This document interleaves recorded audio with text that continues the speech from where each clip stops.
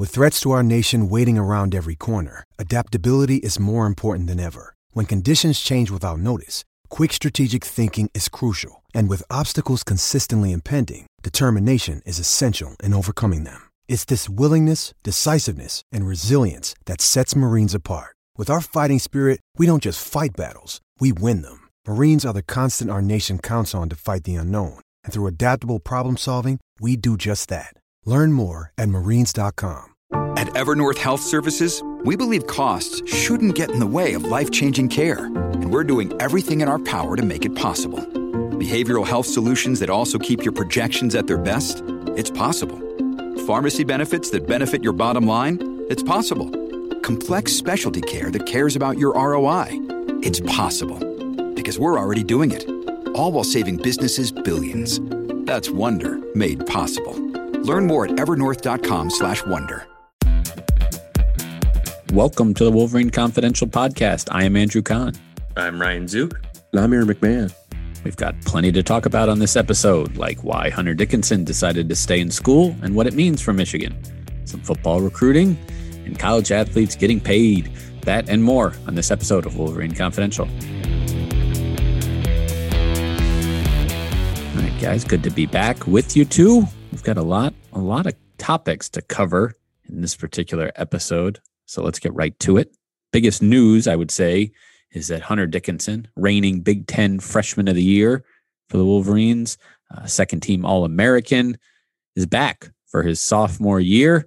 You know, he kind of took to the deadline to announce his declaration for the draft. He took to the deadline to announce his decision to return, but he's back. I don't know. Let's start with why. I guess there's why, and then, you know, what it means for Michigan. So why? He certainly made the media rounds, after announcing his decision, talked to a lot of different, national reporters, as well as, me and other local, the beat writers on a Zoom call. I listened or read, all of them. So kind of got the full picture here. And it came down to two things: that he was not confident he was going to be a first round pick, and he wanted to experience college the way it ought to be. It was not last year because of COVID. Now, I want to be clear, and I was in my story, that first thing outweighed everything else. So we can talk about all these other factors, but I asked him point blank, if you would have been confident you would have been a first round pick, would you have stayed in the draft? And he said yes. So there's that. I mean, that's really what it boiled down to. But when you're on the fence, and, maybe I could be late first round. Maybe I could be, early second round. You get a guaranteed contract. I'm 20 years old, turning 21, early into next season. That's old for a sophomore. Other things can sway in one direction. And the college experience was that main thing for him. Again, last year, few to no fans at games. In the Big Ten season, there were never any true fans. There was family members at the games the second half of the year, but no true fans. Campus closed, just classes virtual.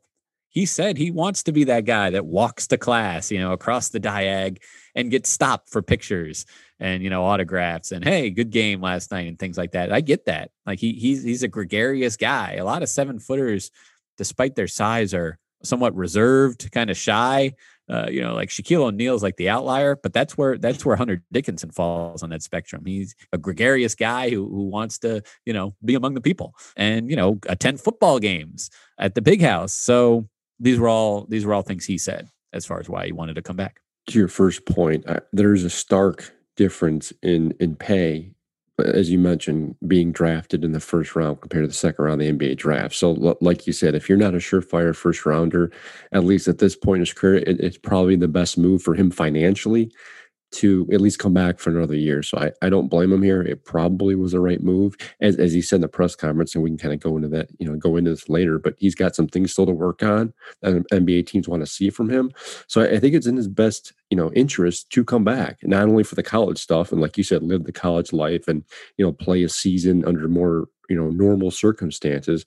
But there's just things he can get better at. And I think at Michigan with Juwan Howard and his connections and his, his ability to improve improve players as we've seen, it was the right move. And I guess I don't blame him. I think maybe some of us may have saw this coming. I mean, college players now are in the unique spot where they can kind of exhaust all options. They can hire agents now and they can go through the draft process and then get evaluated and the like. And I think he now has as much information and as much information to work with. And I think it puts him in the best situation possible here.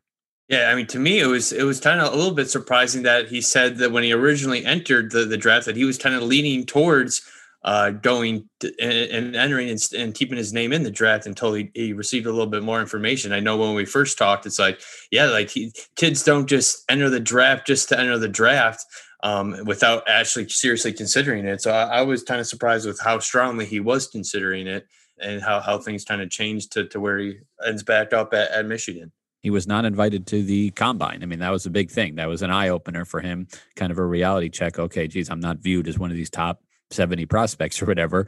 Okay, that's where I stand. And yeah, to Aaron's point, just coming back and having another good season like he did last year won't be enough to get him in the first round because all he'll be is a year older. He's already got tape, 23 games as a starter. He led Michigan in points and rebounds. Plenty of Big Ten teams were ranked in the top 10. They made it to the Elite Eight. Like, there's film of him against other quality teams. So he'll have to do more. You know, he said there's three things. It's, we'll start small and go big. It's a little more mobility in, defending ball screens as a big man. Again, these are all things that are important in college, but even more so in the NBA. Ability to finish with his right hand. He's a lefty, and almost all of his points, if you noticed, came with his left hand around the basket in his freshman season. And the third thing, and this is the biggest one, show a consistent three-point shot. Apparently he did it in his workouts, he said, and now teams want to see him do it in game action over the course of his season. That will be interesting because is that at odds with what Michigan wants to do? Ideally, what's good for you is good for the team, is good for you is good for the team. And it's just, it works, symbiotically. It's interesting. Like if he's 3 is worth more than 2. So sure. But, for him to go, 1 for 4 in a game isn't necessarily ideal. So yes, if he can refine that stroke where he's taking 2 or 3 a game, maybe, and hitting 1 or 2, then that's good for Michigan. And I think he can get there and draw defenses away and hopefully just make it easier for himself even to score inside. So I could see it going that way, but he'll have to get that freedom from Michigan. Just let him put up like 8 from beyond the arc in games against these like non-conference opponents, like the Max of the world, and just have him get accustomed to doing that in those games.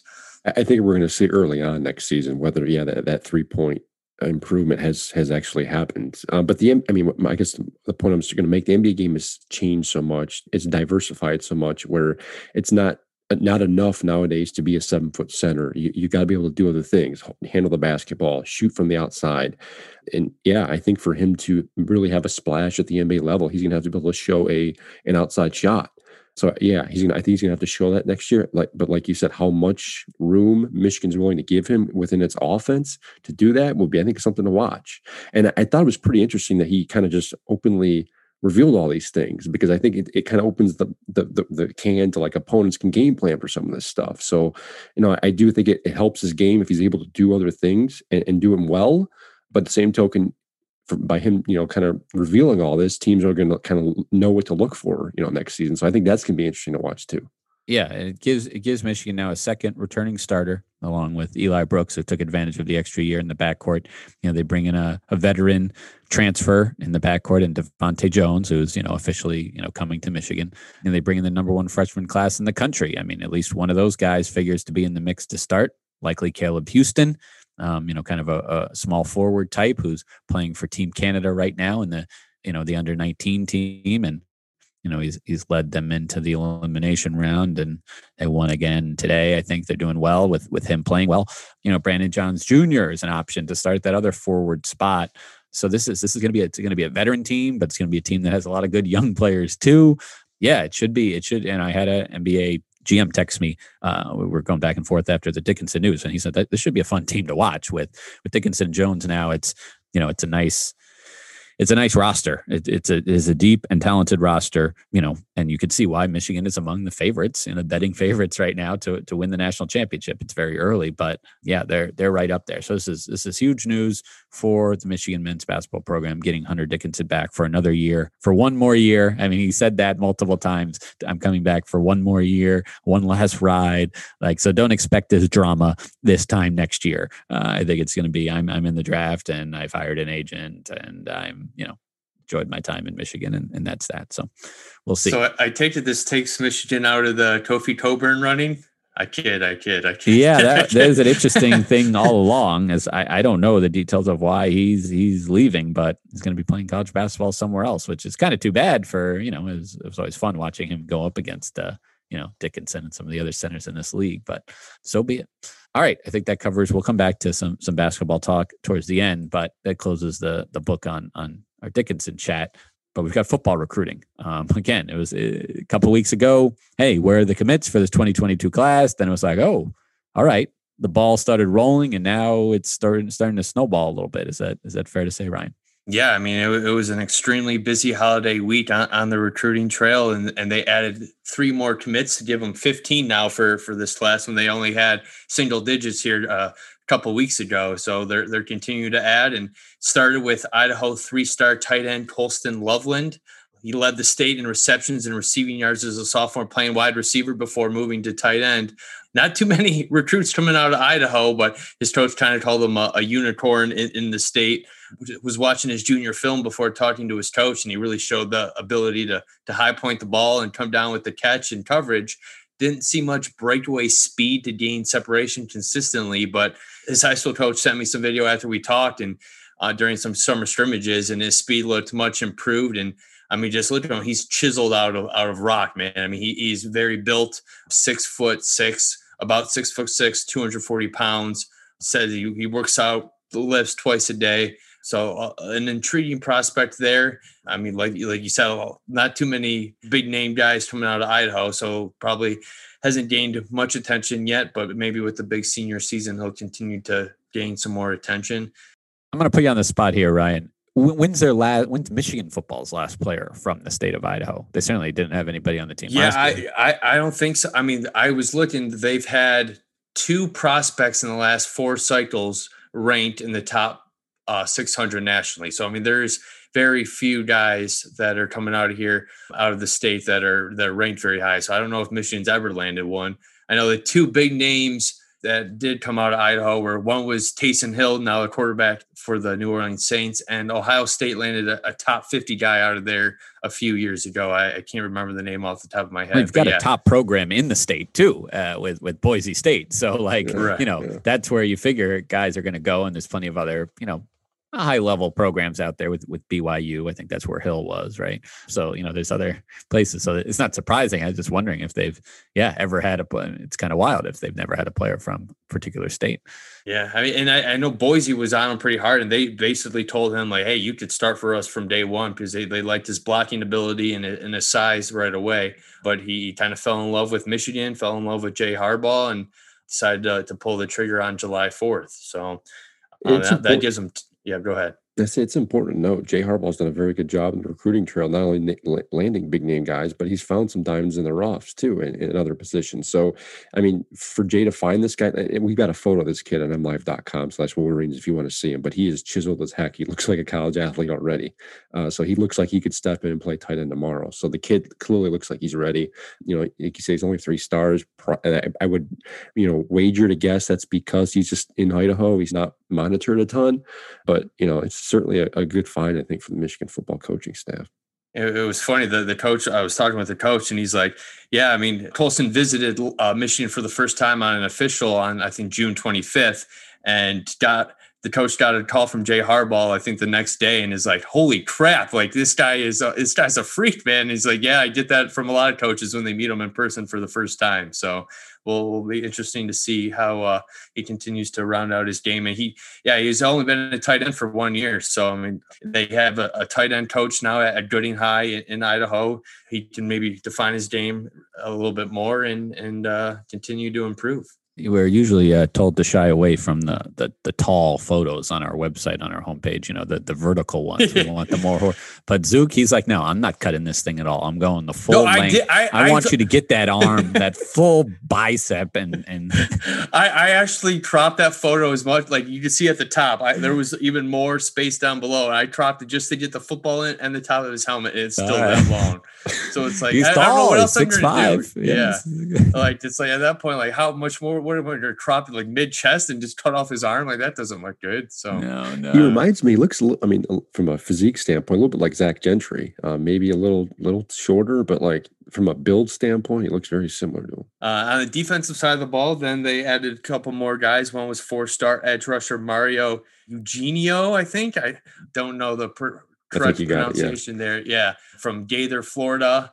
282 prospect nationally, and should give Michigan some flexibility in the front seven to play multiple positions based on scheme. But man, he could sure get after the quarterback. He's had 30 sacks the past 2 years, and it's definitely a position of need for Michigan. So they need some top talent guys on that side of the ball, and it looks like Mario could possibly be that guy. Before you move on, Mario almost seemed like a guy Don Brown would have recruited that would have fit well in Don Brown's scheme.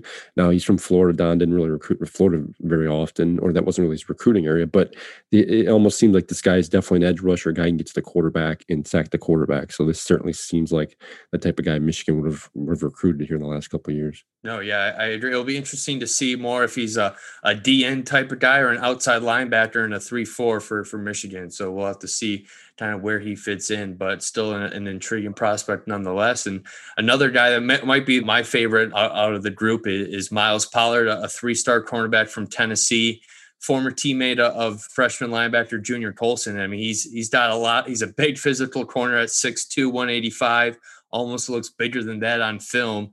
He's only ranked number 466 nationally right now, but I mean, he had like 40 offers from some of the big guns, powerhouses across the country. So I think if there's one commit that's destined for a big jump in the rankings, I think it could be him. And Michigan did a good job of kind of sealing the deal. His first offer actually came from Steve Klinkstill at Kentucky. So when it was hired at Michigan, it was a nice, smooth transition. He's been a target for the Wolverines for a while, and they finally sealed the deal. And I mean, if there's one position group that you kind of feel pretty good about right now, it's got to be the secondary with 5-star cornerback Will Johnson and 4-star Cody Jones, who's probably going to play nickel. Good little trio there that they could possibly build around, and we'll see if they can. They'll probably add at least another safety and another corner this class, but a good start in the 22 cycle. Pollard is a 4-star according to Rivals, 3-star according to 24/7 Sports, and the 24/7's composite. The average of all the major recruiting services have him as a high 3-star. Like you said, Ryan, I think at some point by the time he gets to Michigan, he probably will be a consensus 4-star. He's one of those guys who got tons of offers, like you said, some major SEC programs. There's some schools that were definitely on him, and I think once he gets to his senior year, he'll probably improve his stock. The one takeaway from these kind of 3 recent commits for me is just size. I mean, these guys are a little bit bigger than maybe the average position at this point for some of these high school kids, and a little bit bigger than maybe Michigan was recruiting in the past. So I think you're starting to see Michigan's staff go for these maybe bigger, stronger, more athletic guys. Whereas in the past, I mentioned Don Brown earlier, he was tended to recruit maybe some of the smaller end type guys. You saw some smaller end edge rushers, smaller size linebackers. It seems like Michigan staff under Mike McDonald and their new assistant, they're going a little bit bigger now. Yeah, just to get back to the class overall now, I mean, they have the number 10 class nationally, number 3 in the Big Ten, but it's kind of interesting to note that their overall prospect average is down this cycle to 88.9. I mean, last year it was at 90, and they finished with the number 13 class there. So don't be surprised when other schools begin to kind of finalize their classes if Michigan falls in the rankings. They still have some work to do. I mean, in 2018, they had an average prospect rating of 88.8, and that class finished number 22 overall. So, I mean, it is a little bit of a difficult cycle because of the pandemic, and there's still a lot of evaluations that need to be done by these recruiting services, but it's not, I mean, I don't want to say, oh, this class is looking fantastic. I mean, expect a lot of big things here. We got to kind of contain expectations a little bit, but still a long way to go until signing day. You nailed it. We've talked about it in previous weeks, but with the new changes with the staff and a new approach, you're going to see a dip in recruiting, at least this initial year. But I think from a coaching staff perspective, I think it's important for them just to get some of the guys and fill some of the spots at certain positions of need, whether it's a secondary or a linebacker, and then start to build from there. I think next year's cycle will be where I think you start to see Michigan desperately need to kind of take a jump. But as long as they can fill these spots at these certain positions and get guys in here without necessarily relegating, quality, I think they'll be okay. It's important to remember when Jim Harbaugh made a shift in his coaching staff going into, like you said, 2018, that class saw a dip. You're going to see a dip again this year, but it's important for them to kind of establish a baseline from the type of prospect and position guy they want, and then build from there going forward. And remember, they did have a big bounce back in 2019 too, getting guys like Daxton Hill and Christopher Hinn, two 5-stars there. So they had a good class in 2019. So, and remember, I mean, on-field performance will play a big role moving forward too. So like Michigan needs to have a bounce back year here. Another 500 season or worse will not cut it, or even just a few games over 500. They need to continue to show that these changes are for the better, and they're taking strides forward. And establish an identity, I think, more so than anything, especially on the defensive side of the ball with the new coordinator and staff. You got to really show to potential recruits and high school kids the way you want to play defense. Now, that doesn't mean they're going to be successful. It doesn't mean they're going to win a lot of games, but they've got to show a type of defense, a type of scheme that potential 5-star players want to play in, and show that you're able to develop talent. And I think that'll help too. But yeah, winning at the end of the day is what all that matters. That's one of the reasons why Ohio State is what it is right now. And Michigan, you're right, Michigan does have to start winning games, absolutely, especially against the rivals, whether it's Michigan State, Ohio State. There's games they've certainly got to win on the schedule. Let's talk a little bit name, image, likeness, huh? Wrap up our conversation here with that. Because since our last episode now, it's, the doors are open for business for these college athletes to try to cash in. No overnight millionaires. Aaron, you wrote about it, so we can start with you. As far as a lot of Michigan football players signed up for the same thing, which was this yoke gaming opportunity to play video games against each other and on a pay-per-view type system. I guess tell us about it, since so many seem to sign up. Yeah, boring. It seems like several players are involved with this. The financials aren't available at this point. We'll probably get them at some point. But yeah, this online gaming company, they have an app. They have basically they've got professional players involved in this. They've got several dozen college players. Sounds like upwards of 300 or 400 at the end of the day. But yeah, you can basically sign up for it through an app. You can pay to either watch these guys play video games or stream or play with them. I don't know the fee associated with it, but you do have to pay something. If it's more than $2, it's too high. Yeah, I mean, we've talked about this offline, but that's nature of the generation now. I mean, so many people Right. are making money streaming, playing video games, and the like. That it makes sense from them. Now, I don't know how much business they're going to get. I don't know how much business AJ Henning's going to interest he's going to generate. But it's an opportunity for them to try and make a few bucks. Whether they will or not, I guess remains to be seen. But you're right. At the end of the day, there haven't been any overnight millionaires, no 6-figure deals that we're aware of, at least involving Michigan football. And then you can look at other programs across the country where some high-profile players are cashing in, like Derek King, the quarterback down at Miami, the Miami football team in general. The door is open now for players to sign deals. Like you said, last Thursday, July 1st was the first day. And now it's available to everyone. Now, obviously, some are going to benefit more than others. Michigan has kind of set its policy. It isn't entirely different from what the state of Michigan had already passed. That law was set to go into effect at the end of next year, 2022.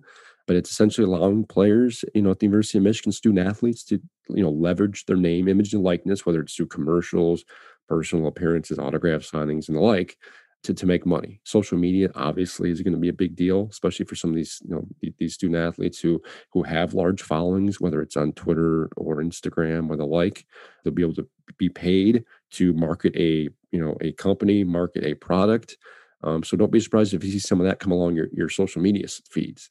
Michigan has set some rules, some boundaries for all this stuff. They do want to be informed 7 days ahead of time of the agreement, because Michigan does have some things where they don't want happening. They don't want student athletes engaging in deals that could affect their image, whether it's through pornography or gambling or alcohol, that type of thing. They're not allowed to do that. I don't believe they can enter into any agreements from any apparel companies other than Nike and Jordan brand.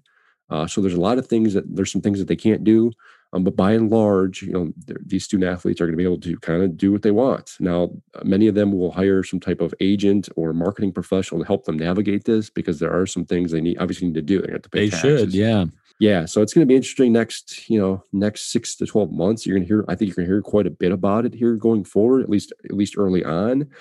But at some point, the novelty, I think, is going to wear off on some of this stuff. And I think at some point, we're all going to kind of forget about it. Now, there will be the occasional large deal. I wouldn't be surprised if the starting quarterback at Michigan inks a deal with so-and-so and gets paid quite a bit. But as of right now, we haven't heard any of that. But again, we've got time and we've got plenty of it here.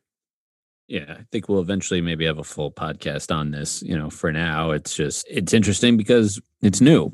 It shouldn't have been. It's just something that didn't make sense. They couldn't do this all along, but I will point out, like Adrian Nunez, since, we've talked about him, written about him before, the route he took, at least initially, he could be doing some things on social media that kind of fly under the radar behind the scenes, sponsored posts and things like that. I haven't seen any yet, but that doesn't mean it's not in the works. But what he immediately launched was just a website where he's selling a particular shirt that has a kind of outline drawing of his profile on it. I'm not knocking any idea, but like, are people going to want, I'm not sure how many people's face people would be willing to buy on a shirt. He's not really famous other than being on social media. It's his content that's interesting, not so much just, again, buying a shirt with his face on it. I don't know. We'll see how it goes for him. There's no harm, I guess, but sounds like you could be hired as a marketing professional to help some of these athletes. Yeah, I don't know. They certainly need it though. I mean, so I'll have a story coming out next week where I talk to some of these industry experts and just to tease it a little bit. I mean, one of the things they said, like if a brand wants to, deal with, an actor, a celebrity, someone, to get him in a commercial, Matthew McConaughey, that you want to get him in a commercial for, Ford or whatever it is, you got to deal with his agent, his publicist, his manager, his, all these people around him. And they're making sure he stays on task. They're making sure he understands the contract because he's not going to sift through, read these documents with all this, legal jargon. Like, it is a little different than I'm just going to post something on TikTok. Like, well, no, if you're involved with a major brand, they're going to want to review it beforehand to make sure it's meets their standard. And there's just a lot more involved, and it almost becomes like a job then. And now you're already an athlete and a student, and it just becomes a lot to juggle. So yeah, I wouldn't be surprised if they bring in some help. Texas, for example, is providing it for their students. There could be a conflict of interest there, but yeah, Michigan, there's no reason why, say, sport management students couldn't get involved and start, kind of representing some of these athletes as like student projects. I don't know. There's a lot of different ways, a lot of gray area for sure. If you guys were college athletes, what would be your dream endorsement deal? Again, if I wasn't a star player, I'd be certainly happy with merch or product, whatever, like things that I eat or drink or clothes that I wear, to be able to just get those things for minimal effort, that'd be good. I mean, I don't think I'm would be great on camera or whatever doing, those kind of things. So then that starts to be maybe more work. But yeah, I don't know. You guys know the companies I like. Some of them would not be Michigan would ban me from doing, but Culver's, I could do that. I was just things like that. Just the companies that I already use, I think would be ideal. When I was in college, it was like drinking beer and so I don't know if that stuff would fly. So it's right. I don't know. Like you said, I think free stuff would be helpful, whether it's free food, free merchandise, whatever. I think that's ideal. But just pocket money. I mean, that's the thing. Like no overnight millionaires, but like gas money or even rent money, if you go up a level there, like that they can't get otherwise, because let's be honest, there's no time for them to get a part-time job like there is for most undergraduates. So if it can replace that, that's a win right there. You nailed it. Yeah. It's going to be interesting to follow, just because, as I mentioned, the Miami football, deal, they got a guy down there with an MMA gym who's willing to pay every scholarship player on the football team $6,000 a year. Now, it's unclear how long that's going to go, whether it's just 1 year or it could go moving forward. But deals like that will certainly be enticing to players who want to go play at a certain program. Whether you're going to get an additional X amount of dollars on top of your scholarship money and your room and board and the like. It's going to be interesting to follow here in the next couple of years, how much that matters. We talk about pay for play and the like, and players being, swayed to play for a certain program.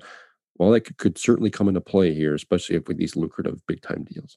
I'll be mentioning that in my story as well, because it's a gray area too, Aaron. You're saying we'll see if it goes forward. It might, future years, it might not even happen this year. I mean, that could be considered a booster and an incentive to come to the school.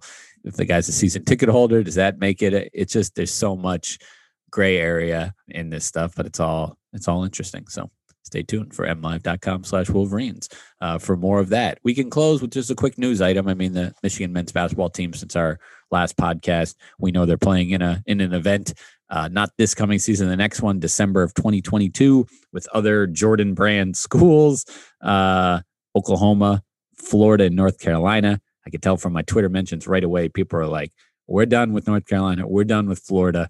There's been a lot of men's basketball and football games between Michigan and Florida, so I get that. North Carolina, it's on the books for this season. They played 2 seasons ago, 3 seasons ago. Like they're just, like 4 games in 5 years or something like that. So I get the fatigue there. So hopefully they'll start with Oklahoma at least. And we'll see. But again, that's not this season. That's next. The Michigan's non-conference schedule still being finalized, but I hope to have it to report to you guys soon. And the women's team will be part of that Jordan event I mentioned as well. They, to my knowledge, have not played those other schools so often, so probably any matchup is welcome there. All right, well, full episode here of Wolverine Confidential. Thank you for listening, and we continue to read on mlive.com/Wolverines.